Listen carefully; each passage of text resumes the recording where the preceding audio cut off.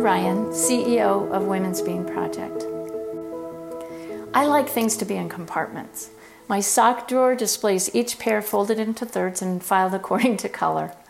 My spice cabinet is alphabetized. And chaos is fine as long as I can assess the situation, develop a plan, and put things into order relatively quickly. So putting things to order quickly was exactly what I set out to do when I became the CEO of Women's Bean Project in 2003.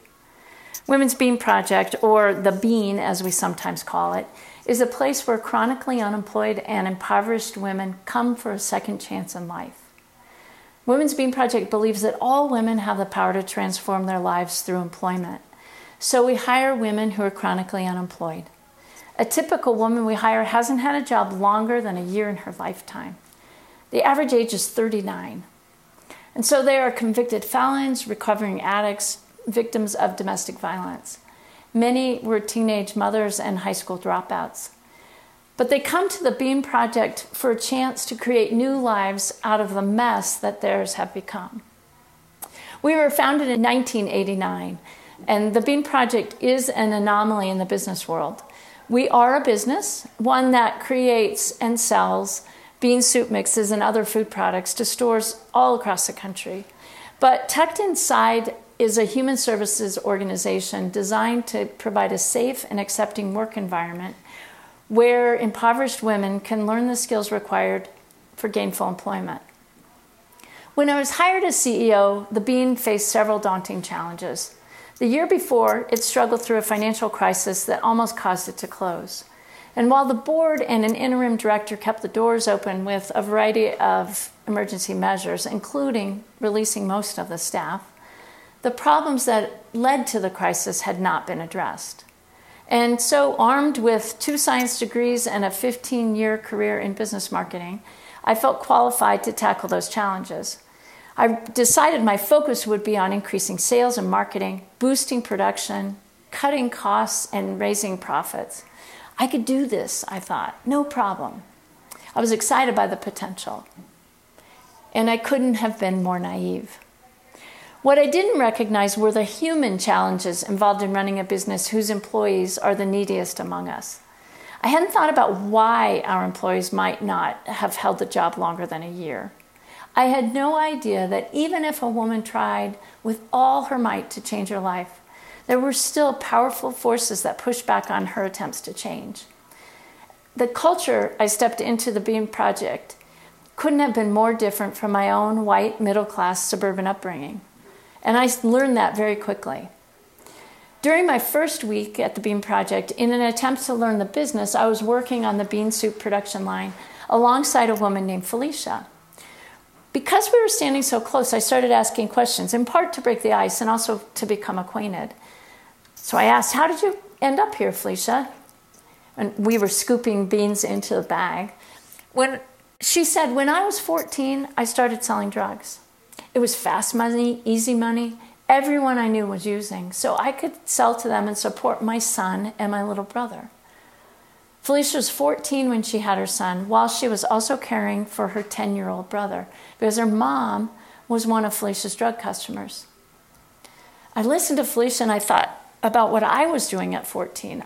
I had just started running track, and my 4x200 relay team qualified for a national meet in West Virginia. It was going to be my first airplane trip, and I was going to be able to go without my parents. My first question that came to my mind that I actually said out loud was, didn't you want your son to grow up in a better environment than you, with your mom using and being surrounded by drugs? And now I know that I asked it as though there had been a menu of choices, and Felicia had chosen selling drugs over, let's say, going to high school prom or taking AP English. It embarrasses me to think about it now, but this is how I thought back then. I thought people who got in trouble with the law were bad people who made poor choices. And people who committed crimes and took drugs got what they deserved. I remember thinking that if we could catch them and lock them away, our communities would be safer, crime would decline, and drug use would decrease. Now, as somebody who grew up with a lot of opportunity, I believe that anything was possible in America. And so, poor people, unwed teenage moms, high school dropouts were clearly responsible for their own misery. because they hadn't taken advantage of the choices available to them. I believed that if we worked hard, society worked with us to help us succeed. I believe that Felicia had consciously chosen one life over another. But, in reality, the only choice Felicia made was for survival.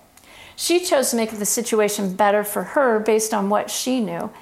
She had one opportunity to make a choice in her life, and she had no one around her to see what selling drugs would lead her to. So I realize now that it was easy for me to think this way because I'd never met any of the people that I, in the abstract, judged so harshly. I was a well-educated but clueless white girl who led from the head, not the heart. I believed that life is manifestation of our choices. Yet, conveniently, all of my choices were condoned by my community. I will tell you that my perspective changed the moment I set foot inside the Women's Beam Project and I met the women we employed. I met Selena, whose mom introduced her to cocaine when she was 12, and then kicked her out of the house because she perceived that Selena was competition for boyfriends. Selena landed on the streets and had to fend for herself until when she was 18, she was arrested and incarcerated for drug manufacturing. I also met Waisha, who struggled with PTSD from a street assault and suffered from a debilitating bipolar disorder. I watched firsthand how she cycled from being a delightful, bubbly young woman to someone who couldn't get out of bed when she didn't have the money for her mood-stabilizing medication. And I met Charisse, who was 21 when she was charged with first-degree murder for killing the fiancé who'd been beating her for 6 years. Eventually, she was convicted of involuntary manslaughter, but she received an extremely harsh 26-year sentence.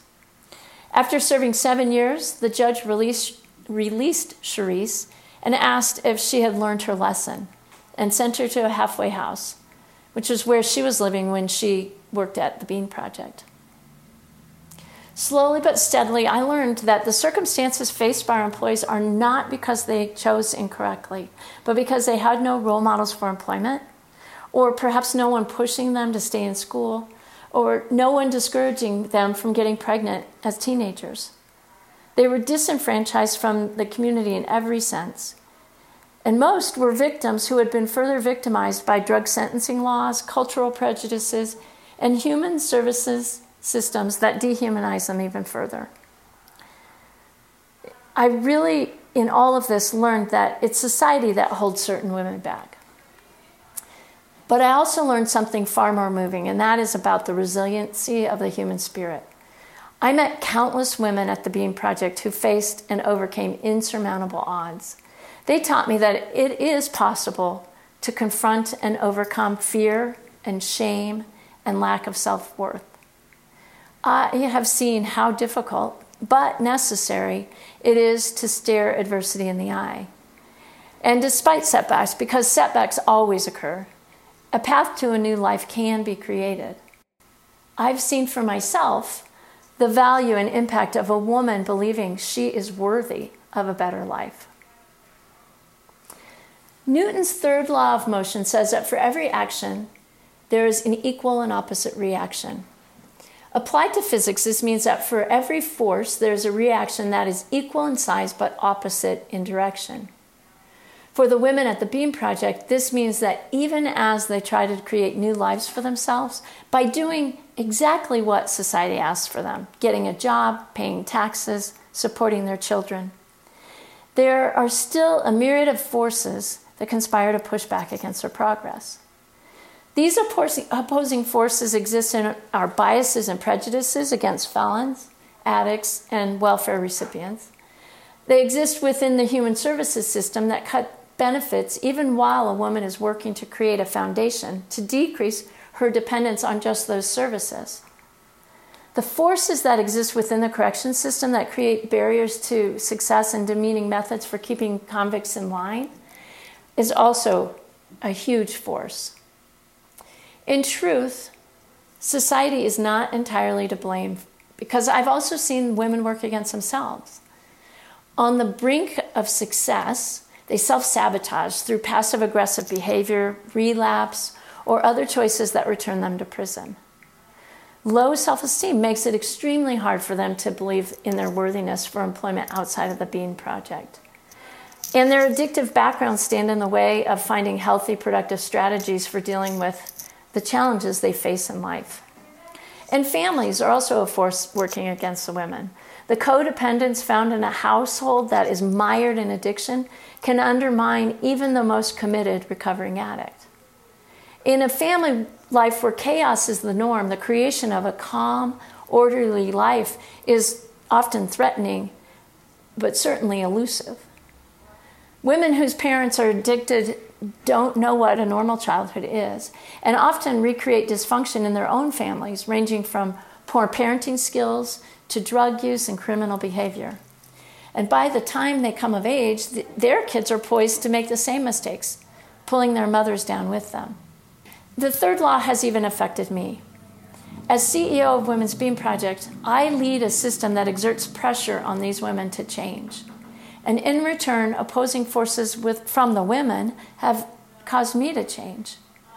I have moved from becoming what I would say is a hard-hearted, business-focused woman to someone who wants, maybe I should say needs, to know each woman's story. Fundamentally, in ways I could have never imagined, I have changed. Although I didn't know it at the time, I had a lot of prejudices when I walked through the doors of Women's Bean Project. But it was more than that. I had little awareness of those prejudices, how they'd formed, or even why they'd formed. I had never truly thought about what I believed, because my beliefs had never been challenged. While getting to know the women of the Bean, I think it's fair to say that I got to know myself. And with this new awareness, I've found compassion and understanding. I've developed an ability to empathize with women on a level I would have never thought possible. I know today that I used to think of the world as black and white, right or wrong, good or bad. Today, I understand there are thousands of gray shades in between. It was one thing to judge women I'd never met. It has been something else entirely to get to know the women one by one, to look into their eyes and feel the pain in their stories. With this awareness, there's no room to judge. I've cried for joy with the women, as proud as any mother of their accomplishments. And I felt deep, deep sympathy for their trials, often driving home at night wondering if there were other ways I could help. I've mourned their losses, hugging my own children while reflecting on the children they've lost. And I've also felt anger and disappointment and sadness when women at the Bean make choices that take them backward. When I first meet the women who come to the Bean Project, I see anger and hurt. I see closed-up women who are afraid to imagine anything better for their lives. And yet, even so, they arrive at the Bean Project hoping for a chance that maybe this will be the program that finally changes everything. The women who arrive have nothing left to lose and everything to regain. And so I find myself compelled to tell the stories of the women, because too often they buy into the notion that society puts in front of them that they're not good enough to be hired by an employer who will care about them, or to earn money to finally move off of assistance, or to have a life that their kids can be proud of. And when I feel this way, I want to grab the women by their hand, pull them along, and show the world the women I've come to know. My hope is that by sharing the stories of the women as I meet them, I will give them a voice. I know that there will always be chronically unemployed women and a system that works against them, and opinions and attitudes that undermine their success. But I also hope that Women's Bean Project can help them become empowered to take responsibility for their actions, so that we as taxpayers and voters can begin to take responsibility for our own influence on the laws and policies that trap people in some of society's most intractable intergenerational social ills. We all have a story to share and a voice that is meant to be heard, and we want to share yours. For more information and to get involved, visit storiesofinspiringjoy.com. Stories of Inspiring Joy is a production of Seek the Joy Media and created by Sydney Weiss. You can find all episodes on Spotify or Apple Podcasts, and if you like the show, hit subscribe, leave us a rating and review, and follow along on Instagram, Facebook, and Twitter. We're creating greater connection and community, one powerful story at a time.